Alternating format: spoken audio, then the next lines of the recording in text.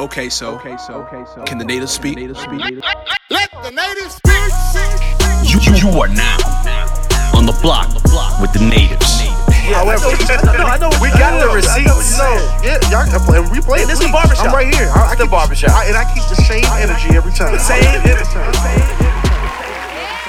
What's going on, y'all? Welcome to Native Speaks. This is the Hero Edition because we have our local and global heroes here. Heroes among us. And so, I mean, please help us understand who we have at the table. All right, to my left, I have the wonderful Dr. Jarvis J. Williams. Yes. He is an associate professor of New Testament interpretation at the Southern Baptist Theological Seminary in Louisville, Kentucky. Yeah. He is the author of numerous books and articles, including Christ Died for Our Sins and Removing the Stain of Racism from the Southern Baptist Convention. He also regularly preaches and lectures throughout the country. Yes, indeed. Thank you so much for joining us. Thanks for Doctor. having us. Yeah, To our right, the man who really needs no introduction at all. Pastor Daryl Williamson. Since 2010, he's been the lead pastor of Living Faith Bible Fellowship in Tampa, Florida. He serves on the Leadership Council of the Gospel Coalition, and he often speaks on racial reconciliation, biblical justice, spiritual formation, and ethics. He unfortunately grew up in Nashville. I'm joking. Shout out to Nashville. He's also a software executive, and he has lectured globally on technology and business performance. And our pastor's been married to the First Lady, Julie, for 29 years. They have 2 adult children. Thank you all so much for joining us. Yes. Glad to be here. Amen. Yes. So I actually am going to direct this question to you, Jarvis. So one of the things that we're passionate about at Native Speaks, and I'm sure some of our natives know this, and I know that some of the things that you guys are passionate about as well, is justice. And we like to think of our justice as coming from a biblical framework. So for you, how do you distinguish the justice in which we fight for as believers from justice movements that may be happening just throughout the world? So we know that there's a bunch of us Christians and non-Christians that are talking about issues of justice, but how does the Christian talking about these issues of justice differ from the way that they may go about doing it, those who may not know Christ? Yeah, it's a great question. I think it's fair to admit that there are non-Christians who fight for, work for justice, and who engage in anti-racism. Right. But I think what I try to do, and what many of us at this table, what we're trying to do, is offer a distinctly Christian view of justice. Yeah. Amen. So for me as a Christian, I ground everything that I say about the gospel or any issue in the cross and the resurrection of Jesus. Yeah. When I think about what's the foundational reason to why I care about those who are marginalized, it's because Jesus, a Jewish marginalized man, the God-man, died on the cross, resurrected from the dead, but on the cross, he absorbed the wrath of God for red and yellow, black and white, all precious in his sight. He ended the wrath of God against the sinner who has faith in Jesus by faith. And God raised him from the dead and has raised him to reign victoriously over all things in heaven and on the earth. Yes. And that includes injustice. Right. He reigns over injustice, which means he is sovereign over the principalities and powers of the air, earthly and demonic rulers. Yes. Secondly, however, his death and resurrection speaks to this horizontal reality. So vertically, I'm made right with God by faith in Jesus because of the cross and the resurrection, because of his penal, and hear that, his penal substitutionary death. Yes. That he is doing something to the sin problem, and God's doing something to Jesus because of the sin problem so that I will not be counted as a sinner, right? Yes. But there's also something horizontally happening, which is through the cross of Jesus and the resurrection, Jews and Gentiles are being reconciled to God and to each other. So there's a horizontal component to what God is doing in Christ. But then thirdly, there's a cosmological component to the gospel or to the work of Christ, which is that Jesus, yes, deals with the individual sin problem. Yes, he reconciles individuals to one another, but he's also taking back the cosmos. He's taking back from Adam what Adam lost in the garden. Right. And he is reconciling the entire cosmos to himself. One example of that is in Galatians chapter 1, verse 4, Paul talks about Jesus dying to deliver us. Yes. which I think is Exodus language. Yeah, right. From the present evil age. Yes. Right. It's interesting there, he doesn't say he died to deliver us from God's wrath. Yes. That's Romans 3, 21 to 5, verse 11. That's there. Right. But he emphasizes to deliver us from the present evil age. Galatians chapter 3, verse 13, Christ redeemed us from the curse of the law, right? His redemption of us from the curse of the law gives us the Spirit, Galatians chapter 3, verse 14, right? Yes. Jews and Gentiles by faith in Christ, because of the cross we have the Spirit. Yes. You move further throughout chapter 5, verse 13 in Galatians, Paul talks about because we have this freedom which comes through Christ and the Spirit, we ought to love one another. Yes. Amen. 5:14, love your neighbor. Amen. Fulfills the whole law, Leviticus chapter 19, verse 18, right? And then chapter 5, verse 16, Paul says, walk in the Spirit. Yes. And you shall by no means fulfill the lust of the flesh. So notice what he's done. He says, the cross and the resurrection of Jesus, 1:4-3:13, gives the Spirit which empowers you to love your neighbor. Yes, Right. Which gives you a glimpse of the future kingdom that has already invaded the present evil age right now. Therefore, I'm getting to the combination Take your of this time, answer. Bishop. No, go ahead. Therefore, when I walk in the Spirit, I'm living out the reality of what God has done for me in Christ, and walking in the Spirit means, yes, I fight against my individual sins, Amen. but I also love my neighbor, which is why Paul talks about these vices that we don't commit in chapter 5, 16, and 25, Yes, some of yes. which are these vices that affect us socially, you see. Right. So here's the point that I'm making.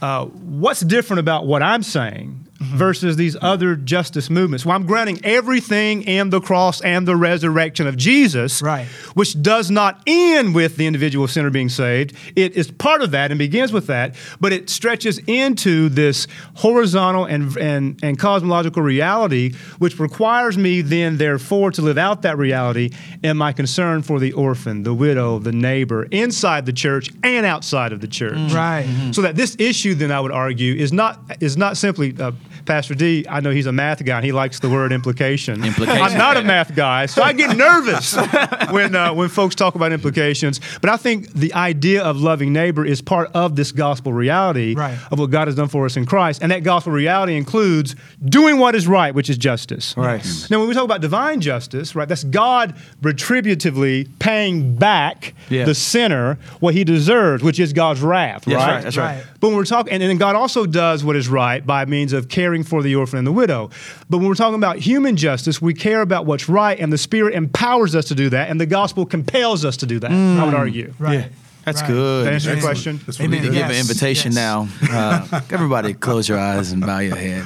That's good. Yeah, I love that. I love how you pointed out also how the gospel doesn't necessarily just end with salvation. It's a part of it, but that it also goes beyond that into loving your neighbor. I think that's great. Amen. Which is gospel That's real good. implications. Gospel That's great. implications. Gospel Amen. implications. Yeah. Yes. That's really important too, because I think when these conversations take place, we start talking about racial reconciliation. In a lot of folks' minds, people start getting into camps. And in their mind, they start to say, okay, you must be with those type of people. You must be with those type of people. And you use words like justice, for example. And some folks may hear that as, here comes the liberal or the anti-gospel, positions. I think it's tribal. And it becomes very tribal and political sometimes. But what's important, without even working through all of the ins and outs of that, because justice is a word that needs to belong to our God, needs to belong to God's people. That it isn't something that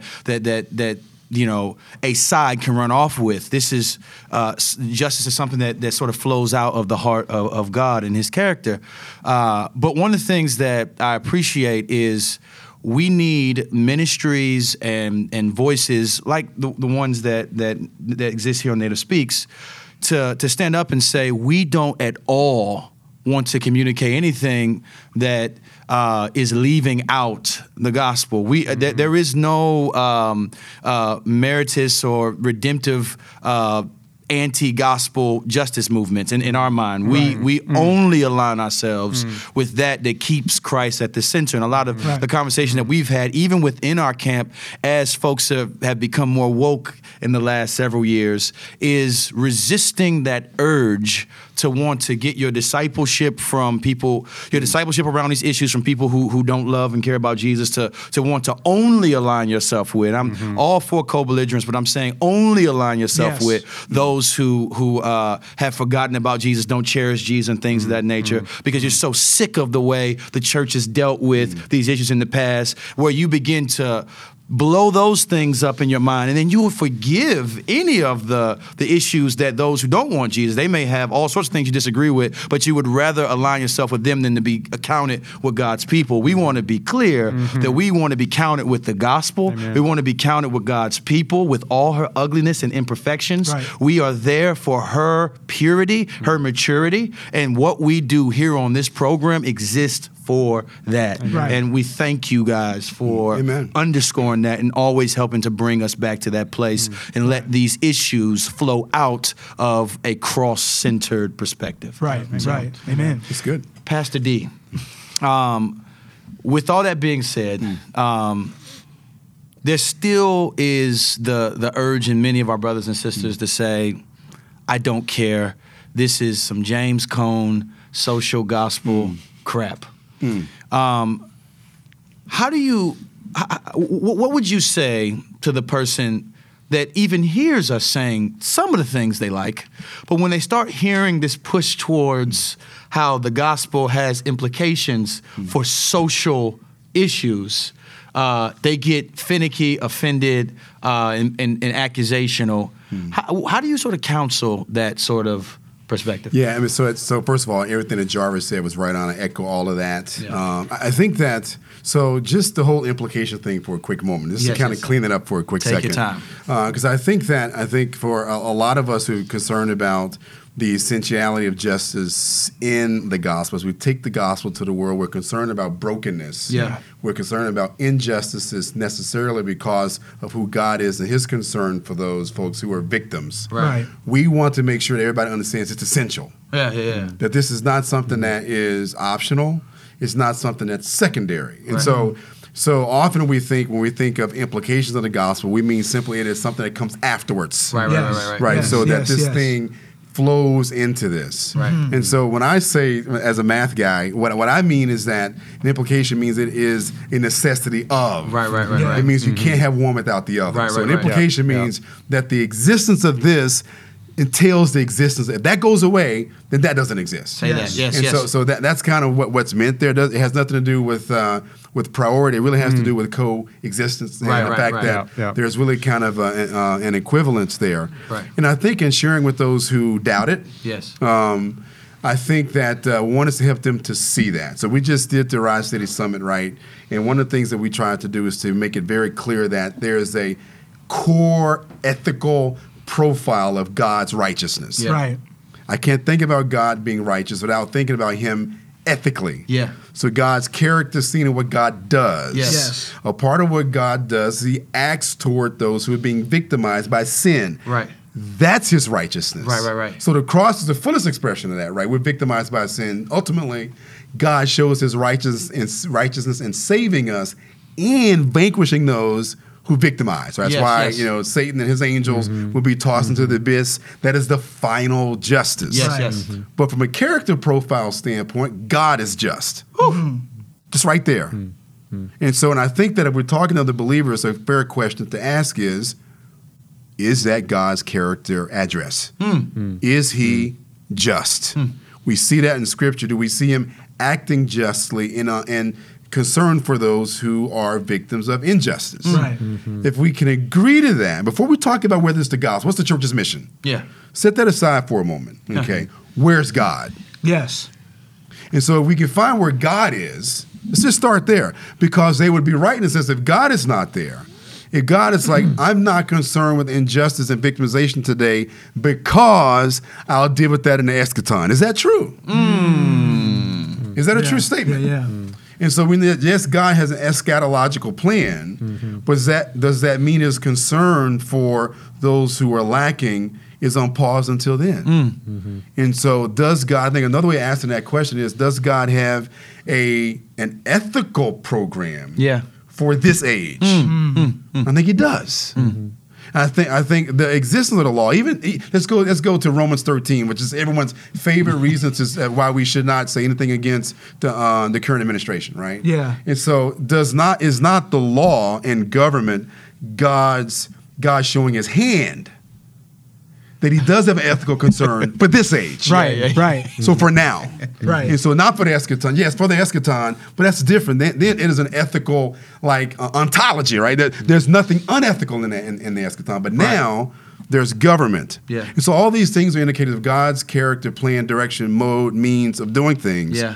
Here we are, God's people. Yes. And so the question for us is if God is concerned about justice, then should we? Yes. And so I think it begins there, yeah. And then we can talk about what are the implications of not doing justice. That's a different issue, not math implication, but The flow out implication. Yeah. Can I add a bit to the part of the question about Cone? I'm not convinced that everyone who critiques what he just said and what I've said as being Black liberation theology, I'm not convinced they've even read Cone. Yes. Most I think often people pick up these sort of sound bites from other people and they just attach a label to folks who are saying some things that are right, but they don't like what they're saying. You know what I'm saying? So I think if you look at Cone's work, and I haven't read everything that Cone has written, I'm not a James Cone scholar, but I have read some stuff. Yeah. I think Cone is fundamentally different in his Black liberation theology approach from what we're saying. Yeah. Right. With Cone, the cross is doctrines like penal substitutionary atonement and justification by faith. These are critiqued by him as being abstract, Eurocentric doctrines that don't help oppress Black people. And he prioritizes the gospel as like social liberation from social oppression. Yes. And he prioritizes the teachings of Jesus, of course. And I think Cone is reacting, quite frankly. You got to read Cone in context. Yeah. Right. Cone is reacting to, I think, white supremacists who believed in biblical inerrancy, who believed in doctrines that we think are biblical, but they hated the Negro. Wow. Yes. Wow. And James Cone is looking around at his social situation, and he's saying, on the one hand, you have these Christians, these so-called Christians who are claiming to be Christians and they love the Bible, but they are white supremacists in how they're treating Black bodies. Right. So then in his social location, he's writing a resistant theology to liberate the Black person, to give the Black person dignity. That's his context. That's his context. And so we want to read Cone with charity as we're able to read him and try to understand his social situation. We should always read folks with whom we disagree, by the way, with charity. We should always seek to understand them and represent them fairly.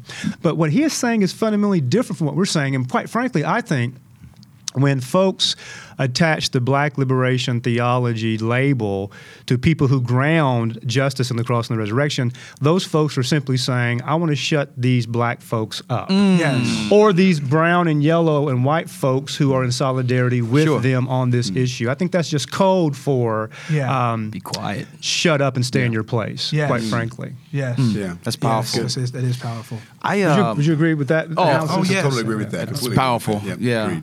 I wanted to go back to something real quick that you said too, Pastor Darrell, about the mathematical implication in distinction to the sort of like gospel culture implication. Right. Yeah. Typically, when we use flow out of or implies language, indicatives type of thing, it is sometimes a secondary thing. It's lesser. Yeah, it's like you should do it, but if it's not there, don't think that God is going to be bothered. Yeah. If we can go back to something that, I am, actually both of us are members at Pastor Dale's church, part of the lead team, and I serve there. So last Sunday, you talked about our judgment moment where we stand before God and there's this sort of conversation, and we see that in Scripture, that there's these conversations at the throne of God where people are saying, God's saying his part, and then the person being judged says their part. And when we think about some of the issues of people suffering, and we see in our community, we see especially the situations around citizenship and immigration and things of that nature, or we see it obviously in all the racial reconciliation conversations. We see that though we're talking about it, people are hurting, they are bleeding, they're vulnerable, they are suffering. Right. And when we stand before God, we have to give an account for why it is we thought their suffering didn't mean as much as other things. A lot of times, especially to your just shut up and stay in your place point, a lot of times some of the pushback that we get is not coming from people who are saying, listen, I'm active out here sharing the gospel with people, and I just don't see what you're saying as relevant. It really just comes from people who aren't doing anything, but critiquing, and having issues with your tweets or whatever. It's not like they have some other activity that they're involved in that's that they're seeing that this whole justice stuff doesn't mean anything. But they can see that in the field it doesn't mean anything. In the field isn't. But what you see is people sometimes speak from their inactivity and their wanting to not have a responsibility. So when you say the implication thing from a mathematical level, which means that if you don't have one, you don't have the other. That's right. Can one say that they know God? Let me say one more thing. Then I'm gonna ask my question. Be good. We had a conversation one time, and it was me and some other folks in there too, and folks who were on the other side of the debate looked at us and said, "Are you saying that God is on your side in this, and He's not on our side?" And nobody wanted to get up and say, "Yes, heck yes, I think He's on my side, not on your side." We don't want to seem arrogant, but I do, and I'm not trying to suggest that or get anyone to say that here, but I do want to ask. If I am apathetic about the suffering of God's people, and then those who are suffering in the world around us, if I'm apathetic, but I'm at church. I mean, I read Piper's books. I'm at the conferences, but I'm just not stirred in compassion.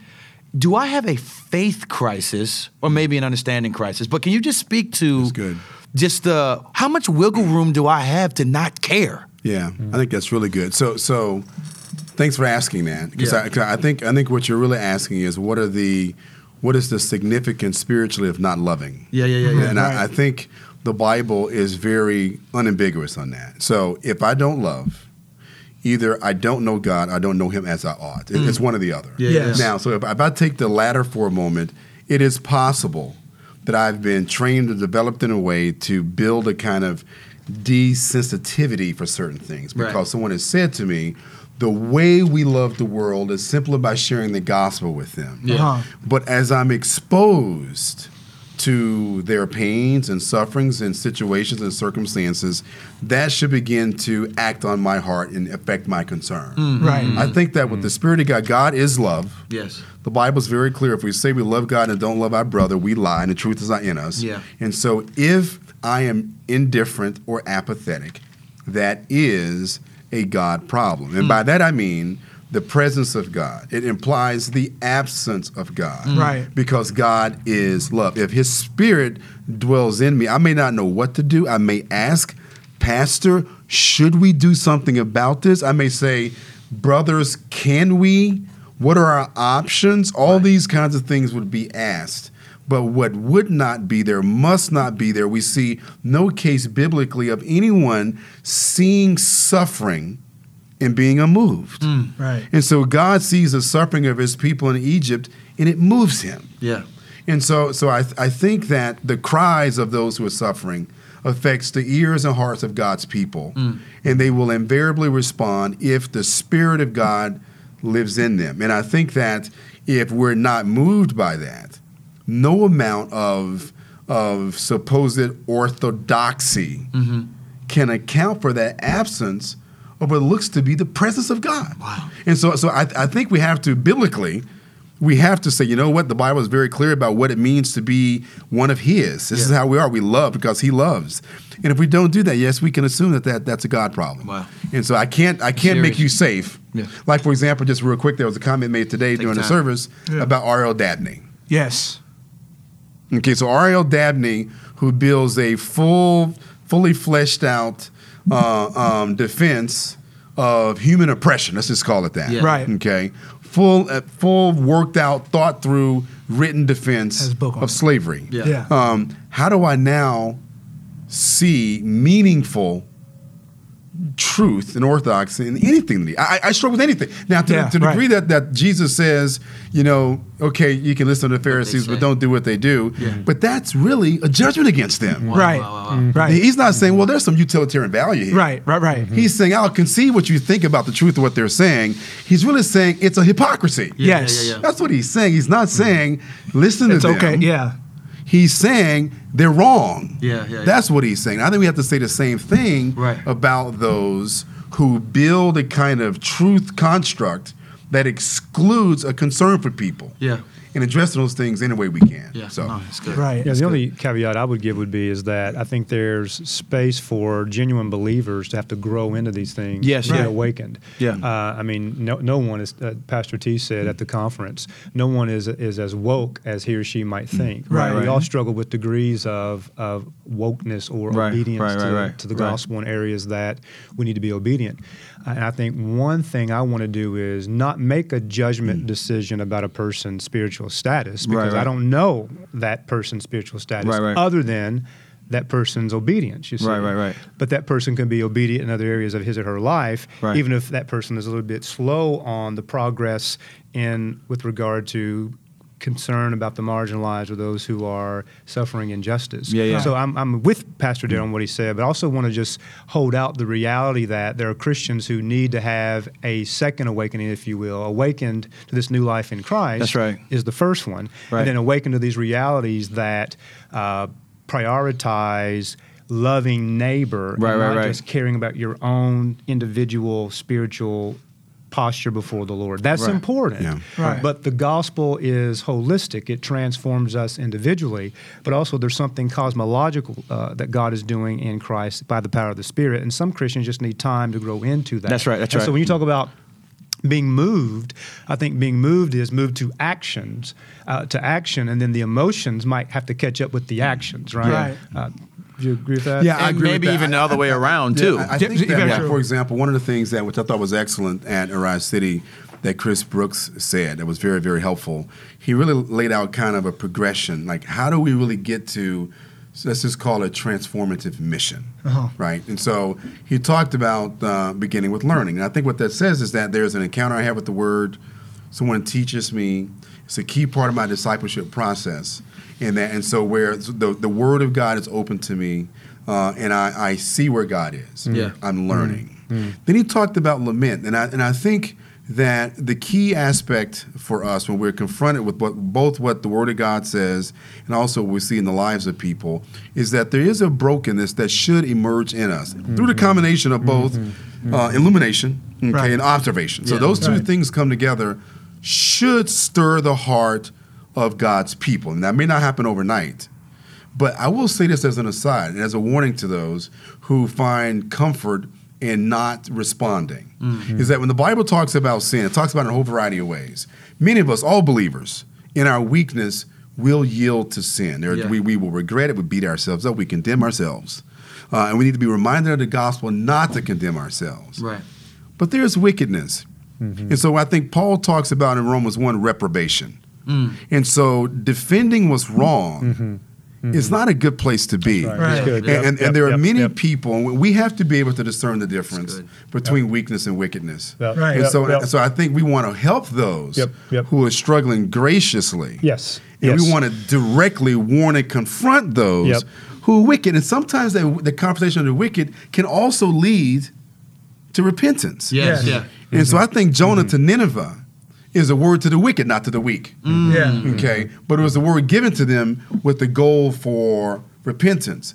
But I think even for those who have a measure of resistance, they need to hear sternly. We can't come to them with kid gloves. If someone's going to talk to R.L. Dabney, they need to say, brother, there's no space in heaven for what you're saying. Okay? And doing. And doing. So and what you're doing. And so you need to understand, however comfortable you feel, I'm saying to you that is not godlike. And don't think you're going to take that attitude into the kingdom. Because no one will enter there with that kind of hatred. And so he needs to hear that and be jolted by that. And then so I just go very quickly back to Chris Brooks. After lament, that he called the leadership, but it implies really intentional action. And so not everybody gets there. And I think one of the things I hear what Jarvis is saying is that it can be difficult for folks to get to real, consistent, active like work, ministry, mission. Right. But if I don't get into lament, something's wrong there. Yeah. Right. If I learned and said, that's interesting. Oh, they're dying. Oh, okay. And then just kind of go back to my, video game or back to my ball game. Right. That's a real concern. That's a problem. Yeah, and there needs to be when we talk to them and urge them, we're preaching the gospel to them, right? Yeah. Right. The reason why Dabney should stop writing those treatises is because God in Christ has acted.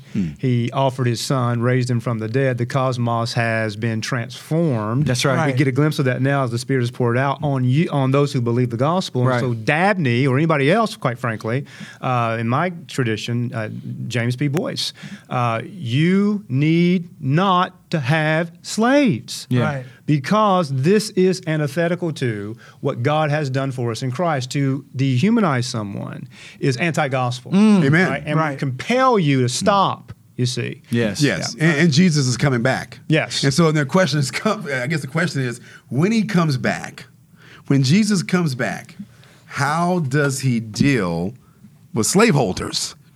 That's the question. So I think the thing. Oh boy. So here's our responsibility. I think. Yeah. I think that. I think about Paul and his kind of comments to the Ephesian elders. He's going to leave. He says clearly, "Listen, no one's blood is on my hands because I've not withheld from you the whole counsel of God." Yes. So we can't.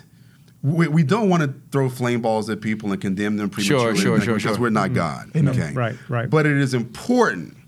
It is vital that those who hear us understand God's promise to judge. That is, just as much as we bring the good news of the gospel, we also bring the bad news of judgment. Those two things are brought together, which takes us to the good news of the gospel.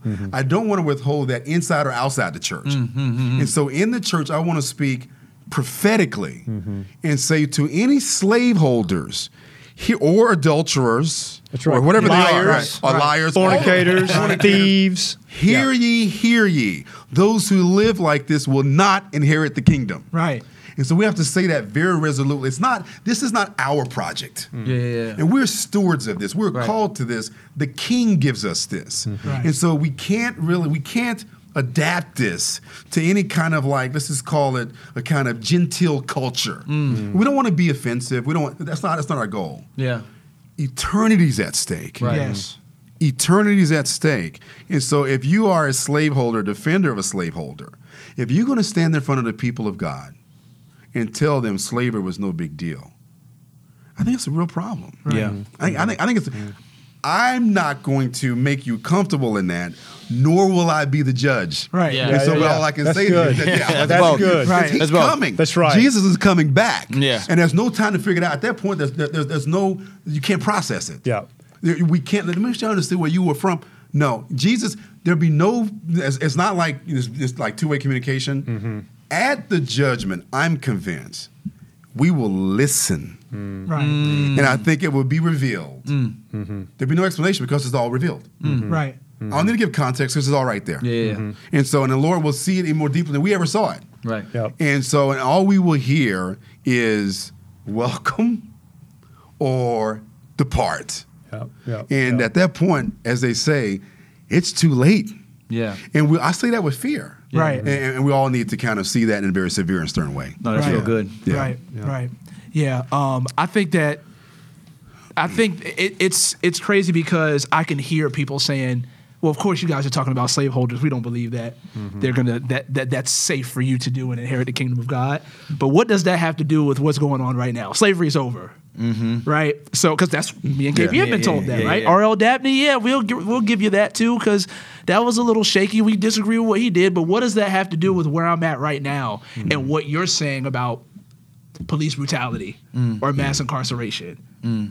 I just want to. Go ahead. I'm sorry. So one of the things that was said at the conference that was good is that I think it was Thabiti who said that the same type of R.L. Dabney attitudes and you can. Some folks call them blind spots, but when you Right. think about the witness of God's people around some of these people saying, Yes. "Don't do this," your contemporaries are saying, "This is not a good. The Bible's against this." Right. They're standing up against them. It's Right. early, and think about the Presbyterian Right. tradition. With your boy George Bourne, like, "Yo, the Virginia man, we can't do this. Right. You can't be a member here. You can't be at God's table." So there was witnesses. Well, maybe it wasn't a blind spot. Maybe it was, but that same sort of rejection of God's revelation Right. is still current. Yes. I mean, 'cause it follows fallenness. Right. And he, what was posed to us, and I don't know if it was the BD, but it was a thought that I left with, is that we do need to assess where are the areas where we have some Dabney-like, Yes. characteristics. Yeah. Right. And judgment begins with the household Right. of God Yeah. first, right? Right. So, Right. so it's easy Yeah. for us to criticize those out there. Yeah. Right. Let's just talk about the issues I have in my own heart. That's right. Like Right. I am not able to avoid the reality that I'm affected by a racialized worldview and how I even perceive black and Wow. brown. Yes. Right. As Right. an African American person. Right. Yeah. And so my own attitudes and how I understand justice, there's systemic injustice and these sorts of things, is that I'm affected by the racist slaveholders' ideology because it has been transferred onto the black and brown and yellow body Right. too, Right. right? Right. So then when I see injustice, how do I respond? So am I Amen. inclined to be That's right. apathetic because I have a comfortable middle class life as a black PhD teaching at an institution Wow. that provides some privileges for me? Wow. Or am I moved in my pathos Right. to be stirred up to do my little small part, whatever that might be, to work for gospel, what I like to call gospel-centered justice? That might mean that I take a particular interest in a particular immigrant in my community. Yes.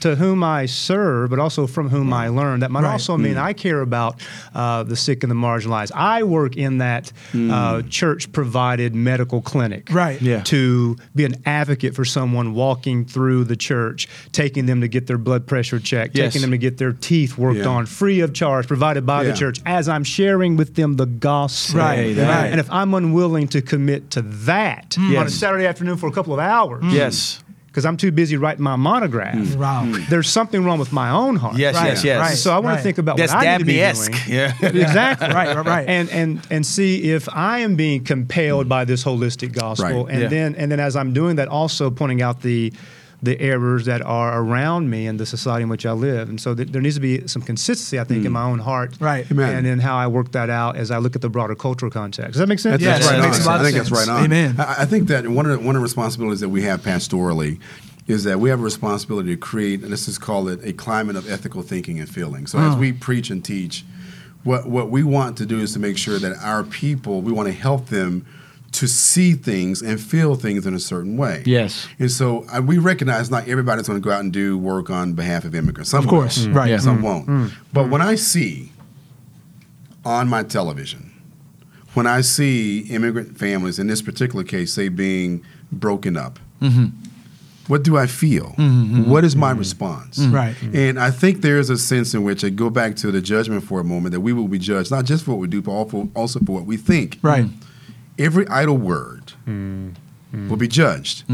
Okay? And so I think what that means is that we want to try to create a climate where minds and hearts can be conformed to Christ so that when I'm looking at the television screen and I'm seeing immigrants and how they're being treated by ICE, or we're talking about Syrians coming to this country, Yeah. in that moment, I don't sin. Yeah, Right. Yeah. I don't want to curse that. Yeah. I don't want to say, here they are again. I don't want to hate. I want to feel, even if all I do is to pray in that moment. Yes. Right. If I just say, Lord, you see, I'm sitting here in my little old house.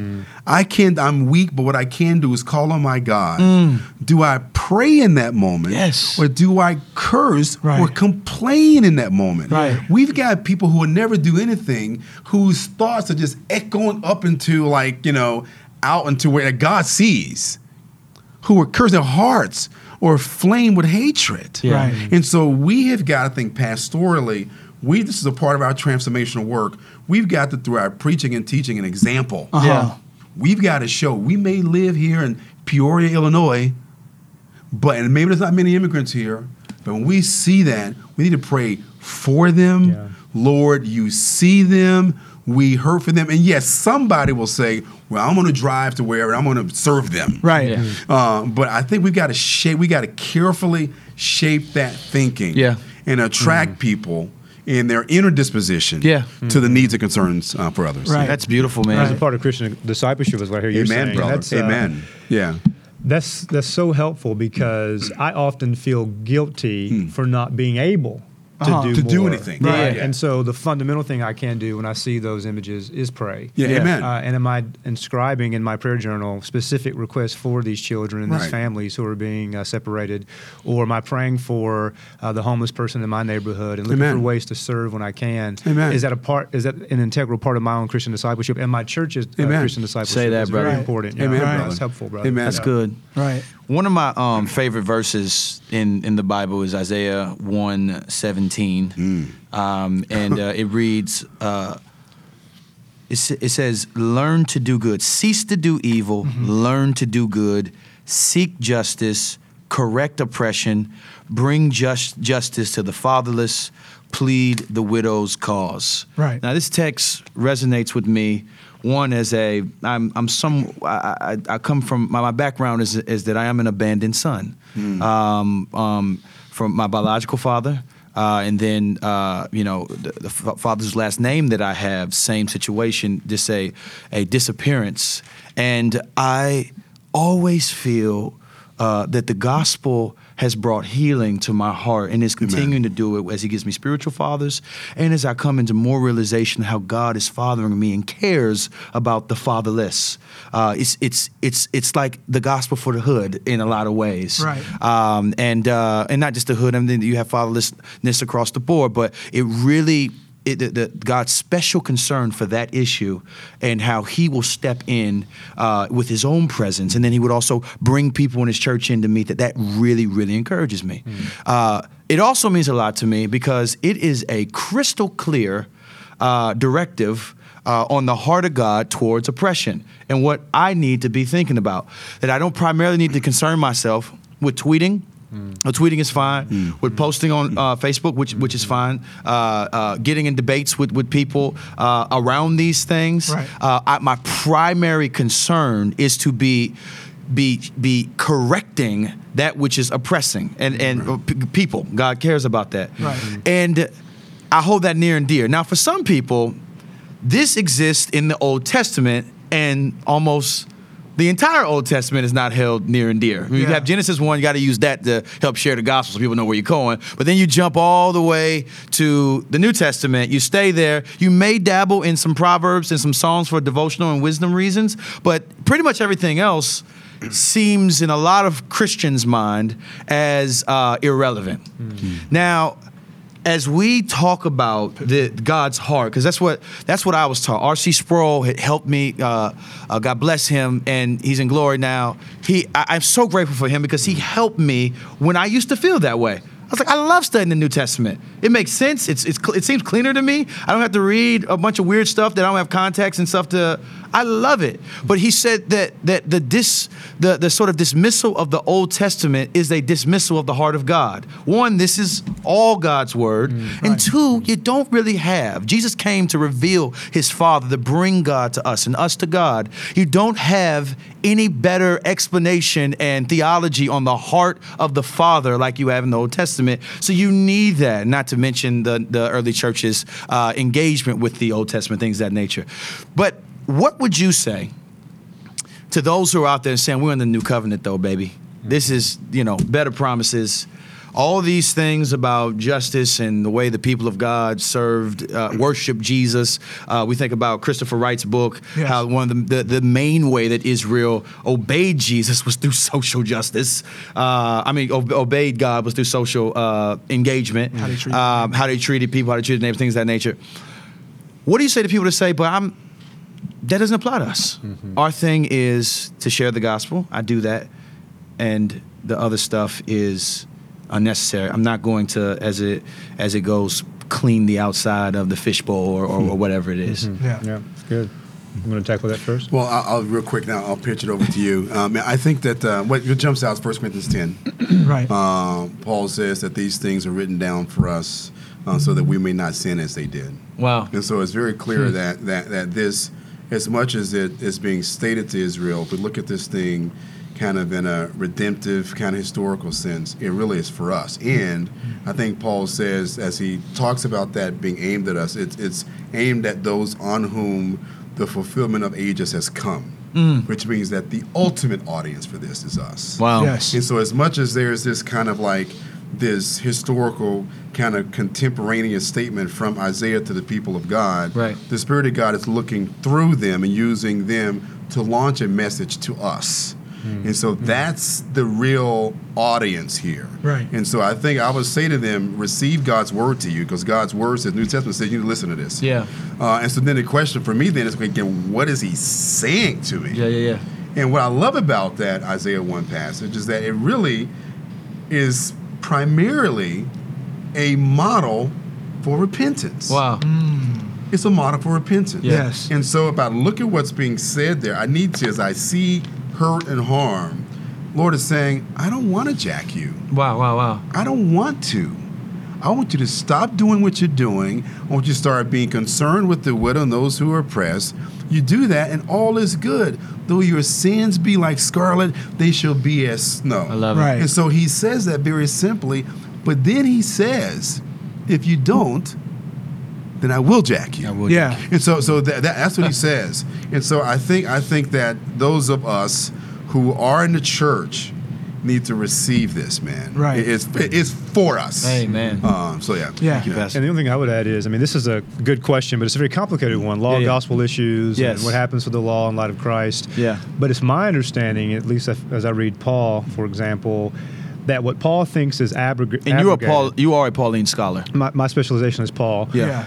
What Paul seems to be advocating when he talks about the law, the age of the law is over, is that the Mosaic covenant as the badge or the mark of the people of God, that has now ended. Right. So that the people of God are marked off not by Torah observance, but by means of faith in Christ and the Spirit. So, Jews who were Torah observant but not following Jesus in the new age in which Christ came, they would not be part of the people of God. And Right. Paul's conception of the people of God. So that you have a redefinition of who the people of God are. They're Jews and Gentiles in Christ who have the Spirit, who are trusting in the cross and the resurrection. So that then means that the system of the Mosaic covenant doesn't mark you off as the people of God, but there are some continuous aspects of the old system that continue into the new age in Christ, such Right. as loving your neighbor. Adultery was wrong in the Old Testament. It's wrong in the New Testament. Jesus repeats that command, right?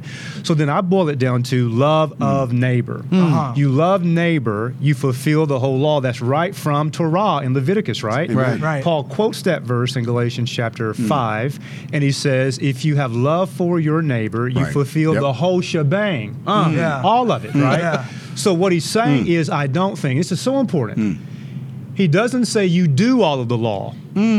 He says you fulfill it. Yeah. So how do you fulfill it? You fulfill it by means of an in Christ, That's Spirit-empowered love, because Christ has taken hold of the law by the Spirit, and it's now written on our hearts, and we act out that law on our hearts by Christian obedience, which we show in part by loving each other. Wow. Amen. So no, I don't take sacrifices to church and kill them because that's the old covenant. But I do take love with me everywhere I go and Yes. express it. Right. As it pertains to my wife, my children, or my child, I only have one.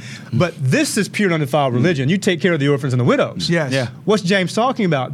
A faith without works is dead, Yes. right? You have faith with no works, you don't have faith. That's right. Genuine saving faith has obedience. Why? Because in this new age inaugurated by Christ, we don't keep Torah as the mark of the people of God. We follow Jesus and love one another. Hence, Yeah. 1 John, you don't have love, you don't know God. right. Yeah. You say you love God, you say you know God, you don't have love. You are a liar. Wow. And the truth of God does not abide in you. Wow. So I boil it down to, in Christ, Spirit-empowered love compels me to care about Wow. the orphan and the widow. And I Yeah. think those categories, by the way, are are representative of those who are marginalized. So not only the orphan and the widow, but the orphan and the widow and other groups of people who would be marginalized. Yes. And those are the categories that represent, I think, marginalization in the biblical world, the orphan and the widow. You see? right. Does that make sense? Yes. Yeah. And Yeah. I think it's. I mean, give us our final thought. Yeah, no, I was just saying that I think that I think that it all gets back to one of the things that we were talking, like me and KB were constantly saying when we were talking to some brothers about this, is the fact of the matter is this God's heart or is it not God's heart? Yeah. Right. Towards when God is talking about loving neighbor, right?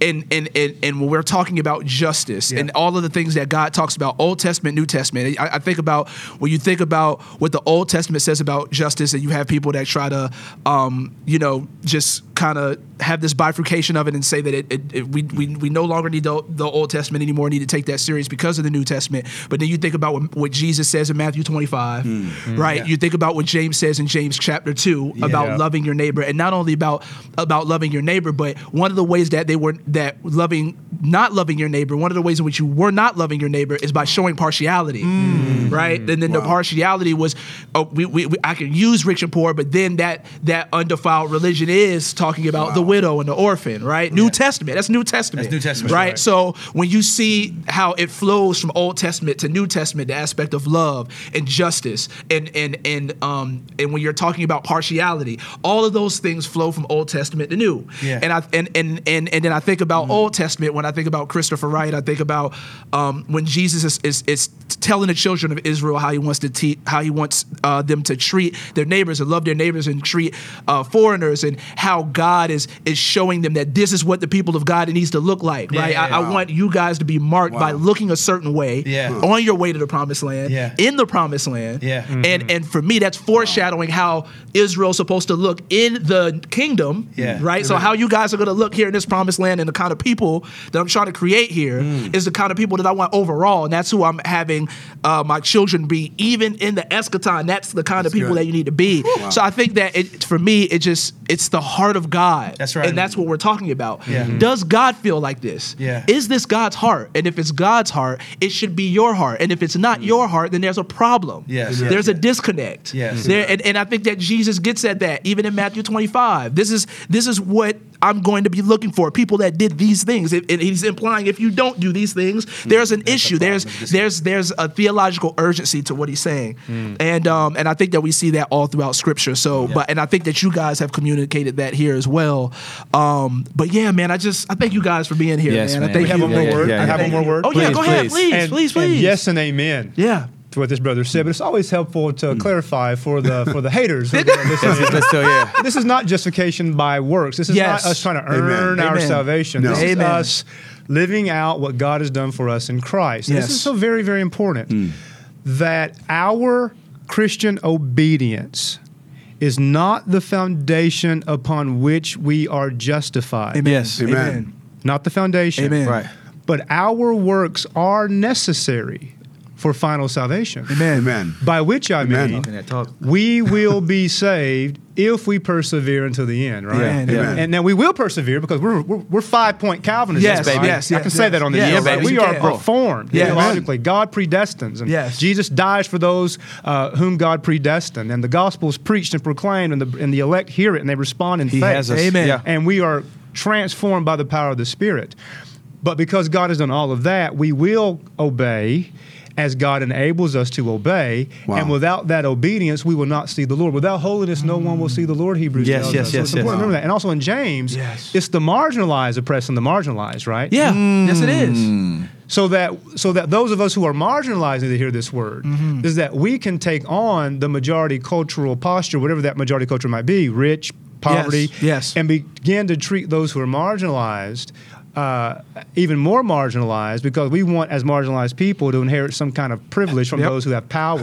And there's a warning here, right? The warning is, if you do that, you might not inherit the kingdom of God. Not because we got to earn it to be saved, but because if we are in the kingdom, we act like it. That's what it looks like. Amen. Implications. Amen. Excellent. Amen. Amen. Amen. This has been amazing. I have also been so encouraged by how much gospel is here. And if you Amen. are out there and you're watching this and you're just intrigued by the conversation, this gospel we're talking about is real. Yes. Grab it, believe on it, and see it wreck your life into a whole new kingdom, a whole new world, and into the fellowship. God bless you guys. This has been Native Speaks. Pastor Daryl, Dr. Jarvis. Be faithful, be humble, be a native. Peace. You're-